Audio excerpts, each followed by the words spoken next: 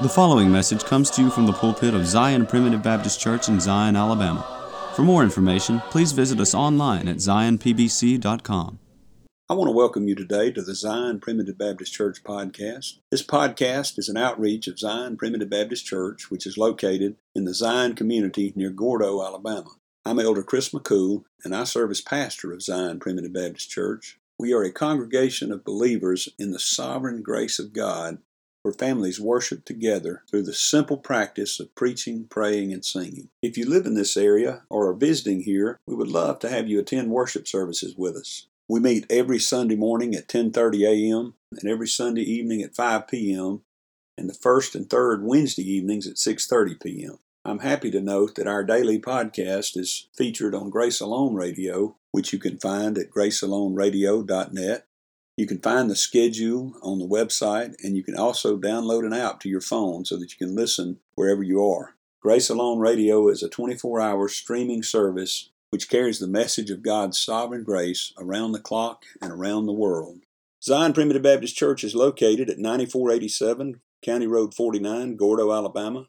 That's near the intersection of County Road 49 and Alabama Highway 159, about 8 miles north of Gordo, Alabama, and about 10 miles northeast of Reform, Alabama. If you're interested in finding more sermons, you can go to our website at zionpbc.com. That's zionpbc.com, where you'll find all of our posted sermons as well as a link to subscribe to our podcast. You can also subscribe to our website, which will update you every time a new sermon is posted. The message today is taken from John chapter 19 and verse 30, where Jesus cries out from the cross, "It is finished." Often when we say that somebody's finished, we mean they're done for. That's not what Jesus meant. Jesus wasn't done for. Jesus had done all that was necessary to complete the Father's work. He had finished the job. Join us today for the first half of this sermon entitled, "It is Finished." But first, we have a song selection that I hope you enjoy. After the song, please stay tuned for another message of God's sovereign grace from the Zion Primitive Baptist Church pulpit. Hark the voice of love and mercy sounds aloud from Calvary. See it rends the rocks asunder, shakes the earth and veils the sky.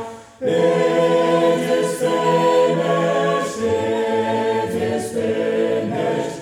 Hear the dying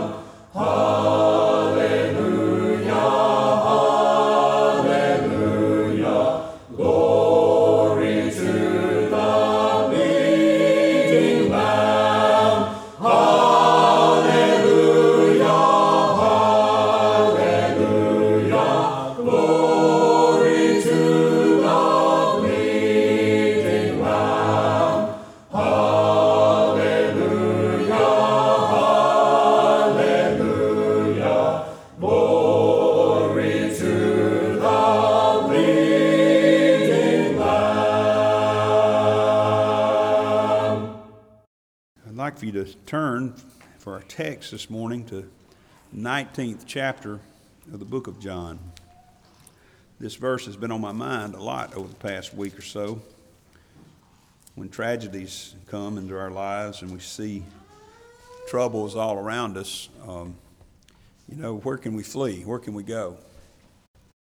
I remember when dear brother Oliver Junkin's son died, Clarman, several years ago, when I had the duty to go tell him about it. You don't ever know how people are going to react or where they're going to go, but of course he shed some tears, but the first place he went was to the doctrines of grace, the grace of God. He said, all that the Father giveth to me shall come unto me, and him that cometh unto me I will in no wise cast out. You see, where he was headed was the surety and assurance of eternal redemption. And that's where I want us to go this morning, because there's a statement found in John chapter 19 as Jesus is hanging there on the cross. In verse 30, we're told that when he had therefore received the vinegar, he said, "It is finished." And he bowed his head and gave up the ghost. Now, I want to take this statement of Christ from a little different angle this morning, because sometimes when we say something's finished or somebody's finished, what we mean by that is he's done for. It's over for him. So-and-so has, if a football team has gone to the playoffs and they lose in the playoffs, then we say, well, they're finished. They've lost. And many in that day believed that Jesus Christ was finished in that sense. As a matter of fact, you can maybe keep your finger there, but we're not going to really spend much time in the book of John. But back over in the book of Matthew, the 27th chapter, we're going to take some verses from this chapter and look at them this morning, if the Lord will help us to see. There were many in Jesus' day that believed that he was finished, that he was done for. Because look what happened in Matthew chapter 27 and verse 33. Let's put ourselves there as observers as to what's going on this dark day.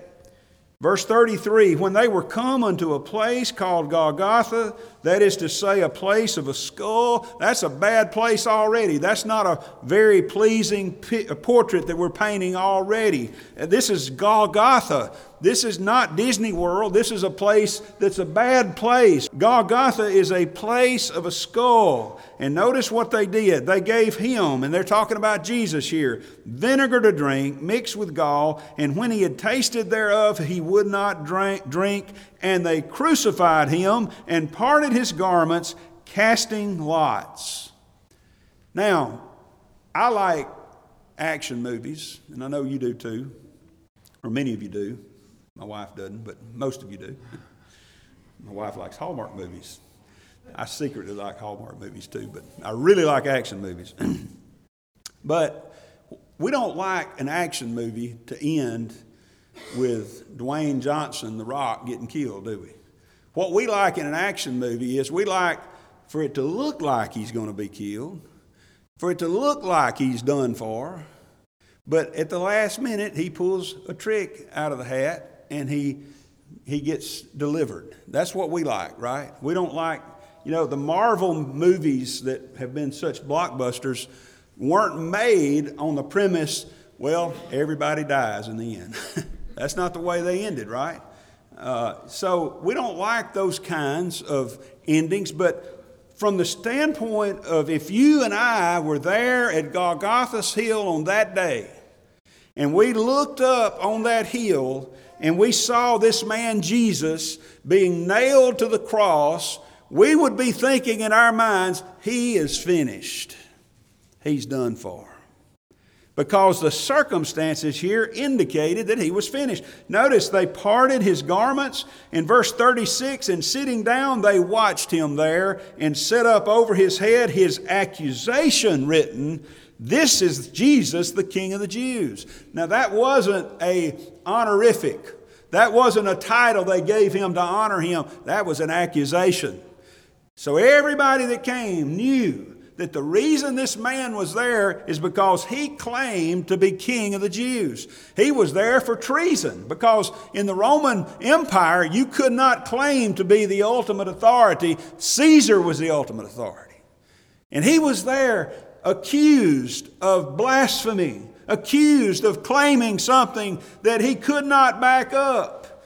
And notice that what happened, that there were some passersby. Verse 38 tells us something very important that we'll come back to in a moment. It says, then there were two thieves crucified with him, one on the right hand and another on the left. Now, we're going to come back to that in a moment, but first of all, understand that this man Jesus was not put in a place of honor.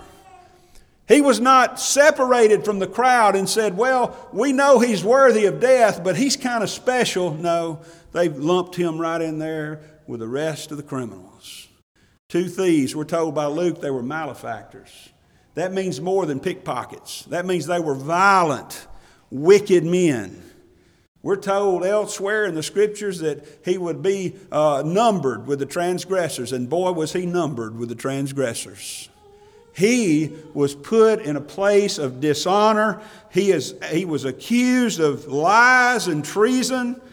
And notice in verse 39, it says, there were some passersby there. They that passed by reviled him, wagging their heads. Notice that they that saw it, the ones that didn't have anything to do with his crucifixion, they were just passing by. They just happened to be in Jerusalem that day, and happened to be walking by the place where they're crucifying him, and they look up there to him, and they just start shaking their heads. That poor guy. And they knew a little bit about him. They say, thou that destroyest the temple and buildest it in 3 days, save thyself. Their proof that he was who he claimed he was, their proof of that was that he had to come down from that cross. If thou be the Son of God, come down from the cross. Now, it's the height of eternal irony that the only way he really could have been the Son of God was to stay on the cross. But we'll get to that in a moment. But their proof of him being who he said he was is he had to prove it to them. He had to come down. And as they passed by, they just shook their heads and they reviled him and mocked him. And some, no doubt, had compassion on him, but they said, that poor guy, he made his brag, but he couldn't back it up. And then there were some others there that day. There were some chief priests and scribes and elders. You know, these are the ones that were learned in the Scriptures. These are the ones that Jesus looked at in John chapter 5 and verse 39 and said, search the Scriptures. Now, he's talking about the Old Testament because the New Testament hadn't been written yet. He said, search the Scriptures, for in them you think you have eternal life, but they are they that testify of me. You know, some people I've talked to, they say, well, I don't care too much about the Old Testament. That's the Old Testament. I want to read about Jesus in the New Testament. Well, beloved, I want to say to you that every page of the Old Testament is testifying of Jesus in some way. You mean to tell me all those laws of the sacrifices, preacher, all those laws were testifying of Jesus? All those goats and calves and sheep that were... Listen, beloved, they were testifying to Jesus stronger than anything just about we can testify to today. Because what they were doing is they were visibly pointing them to the fact that they needed a sacrifice. And Jesus was the ultimate sacrifice. You know why we don't do it anymore? Because the ultimate perfect sacrifice came a little over 2,000 years ago. But these scribes and chief priests and elders, they should have known. They were searching the Scriptures. They were learned in the Scriptures. But notice that it says likewise also the chief priests mocking him with the scribes and elders said, he saved others. Himself he cannot save, if he be the King of Israel. Let him now come down from the cross, and we will believe him. Paul said later on in writing to the Corinthians that the Jews seek after a sign. He said the Greeks seek after wisdom. They were more philosophers, but the Jews were looking for a sign. They'd had the signs throughout all of their history. The prophets would come and they would give them signs. But when Jesus came, he performed miracles. He performed signs and wonders, and they would not have it. He said, show us. And notice verse 43. He trusted in God. Let him deliver him now if he will have him. For he said, I'm the Son of God. Well, that's some mockery to cast in this man's teeth. There's not much compassion that I read about here. I'm sure there were some that had compassion on him, but these that were mocking him sure weren't showing compassion. They hated him so much that they wanted to kill him. In one place, I believe it's over in the book of Luke, they conspired together to take him by craft. In other words, they didn't care how they got him. If it was legal or illegal, crooked or not, it didn't matter. We're going to get him some way or another. They hated him that much. We're told that they hated him without a cause. In fact, that verse back over there, that series of verses back in Psalm 69 that David speaks is actually pointing us to Christ. Jesus himself said that that's the fulfillment. I am the fulfillment of that verse. They hated me without a cause. Now, you've probably got people that hate you. I've got people that hate me. I've got people that I consider to be enemies. And in those cases, when I think about the situation that caused them to be my enemy, I think I didn't do anything to cause that. I really didn't, I didn't cause that. But then sometimes when I get to thinking a little bit deeper, I think to myself, well, maybe I said that wrong. Well, maybe they misinterpreted what I said. Maybe I could have done that better. Maybe I could have handled that situation a little bit better. See, there's some fault to go around when it comes to me. I mean, even if I didn't really do anything in that case, it's kind of like when you're going down the road and the police officer pulls you over and you're really not speeding. I've decided, Brother James, I'm going to start just paying those tickets because the only reason he didn't catch me speeding is he didn't see me quick enough, see? Because I have speeded. It just happened I wasn't at that time, you see. See, I'm guilty. I've got guilt to go around, but Jesus Christ, they hated him without a cause. He didn't beat anybody out of any money. He didn't run around with anybody's wife. He didn't act mean or ugly to anybody. There was no reason for them to hate him, and they hated him, and they hated him so much that they wanted him to not just die, but to be crucified, which was the most awful form of execution known to man in that day. And now while he's hanging there suffering, instead of compassion, they said, he trusted in God. He made his brag. Let's see what happens now. That's these chief priests and scribes and elders. Well, maybe he's going to find a little compassion from those that are being crucified with him.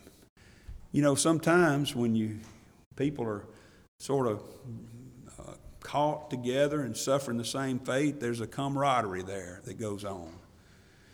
I've read about people who've been burned at the stake together, and they go out holding hands, or they're singing together, and there's a unity there. Maybe he's going to find some compassion from those that are crucified with him.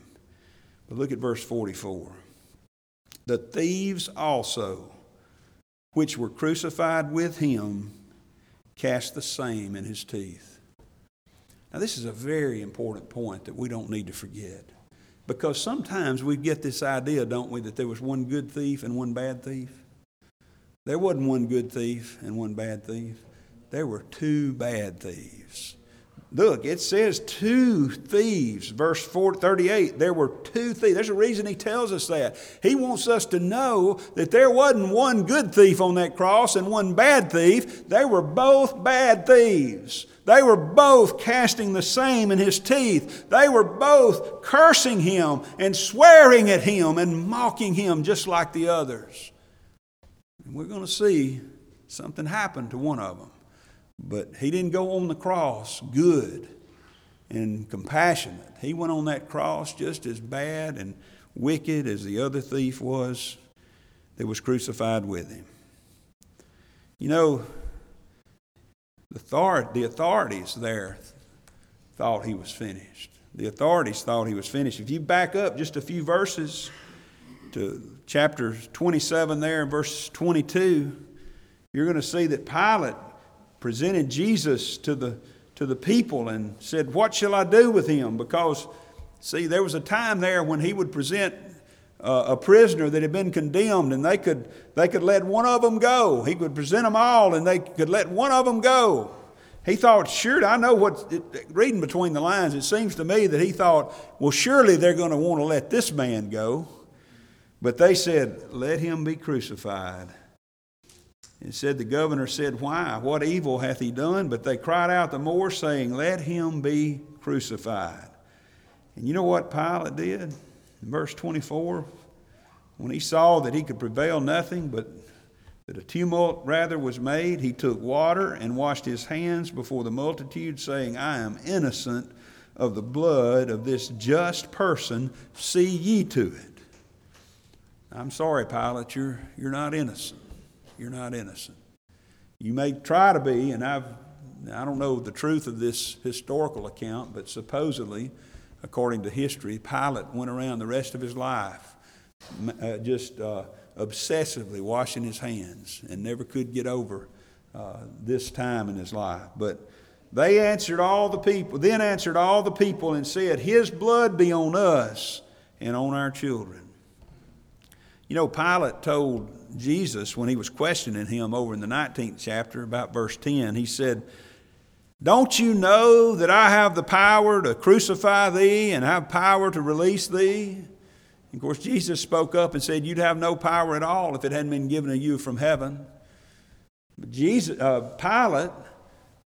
Pilate, at the end of this encounter with Jesus and then this encounter with the multitude, Pilate, who was the ultimate authority in that region in that day, he was the only one. He represented the Roman Empire, which were the only ones authorized to put people to death. At the end of his encounter, at the end of presenting him to these people, he believed that Jesus was finished, because he took his water and tried to wash his hands clean. He knew he was innocent, but he just was going to do what the people wanted anyway. Pilate believed he was finished. You know, we could go over to the 23rd chapter of Luke. You don't have to turn there this morning. You can read about the encounter between Jesus and Herod. You know, Pilate and Herod were enemies personally. They didn't like each other. They weren't at war, but they didn't like each other. And when Pilate found out that Jesus had come from the area where Herod was, he said, "Well, let's just send him over to Herod. Let me put this off on to Herod." And of course, Herod questioned him, and he wouldn't answer him anything. And ultimately, you know what it says over there? Herod and his men set him at naught and mocked him, and they put this robe upon him, and they sent him back to Pilate. You know, I find it interesting that the very next verse says, from that very day, that same day, Herod and Pilate were made friends together. Beloved, if you want to unite the wicked men in the world, just stand on the things of God. They may be enemies in many ways, but they will unite against you and I when we stand on the things of God. We see that in our world today, don't we? Well, I guess maybe he had at least some of his disciples that stuck with him and stayed by his side. Surely, as much as he spent time with them and did these miracles and told them that he was going to be crucified, told them what was coming, I guess surely some of them, I know Judas betrayed him, but surely the rest of them stayed with him. Well, we won't turn there and read it, but you just turn a page or two back in your Bible, and you're going to find a time when Peter, the great apostle there, he told him, he said, "Lord, I don't care if they all leave you. I won't forsake you. If I have to die with you, I'll stay with you." Just a few verses down, they all forsook him and fled. And you know the rest of the story about Peter. Peter didn't just flee from him. Peter denied him 3 times. When it was brought to he was out there outside the palace where Jesus was being scourged and tried illegally, I might add, and he was sitting around those coals of fires that the world had burning there. And they started saying, "You were with him, weren't you?" "No, I wasn't with him." "Well, you talk just like him." "Oh, no, it's not me." And finally, just to prove that he wasn't, he began to curse and to swear.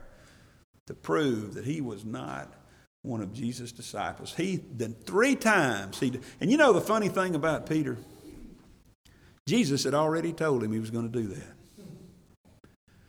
Jesus told him he was going to do that. And he did it anyway. He said, oh no, I'll never do that. Does that sound familiar to anybody here? Sounds familiar to me. Jesus has told us that these tribulations are coming, these troubles are coming. He's told us we're going to be tempted. He's told us that we are weak and fallen creatures, and we still do it anyway.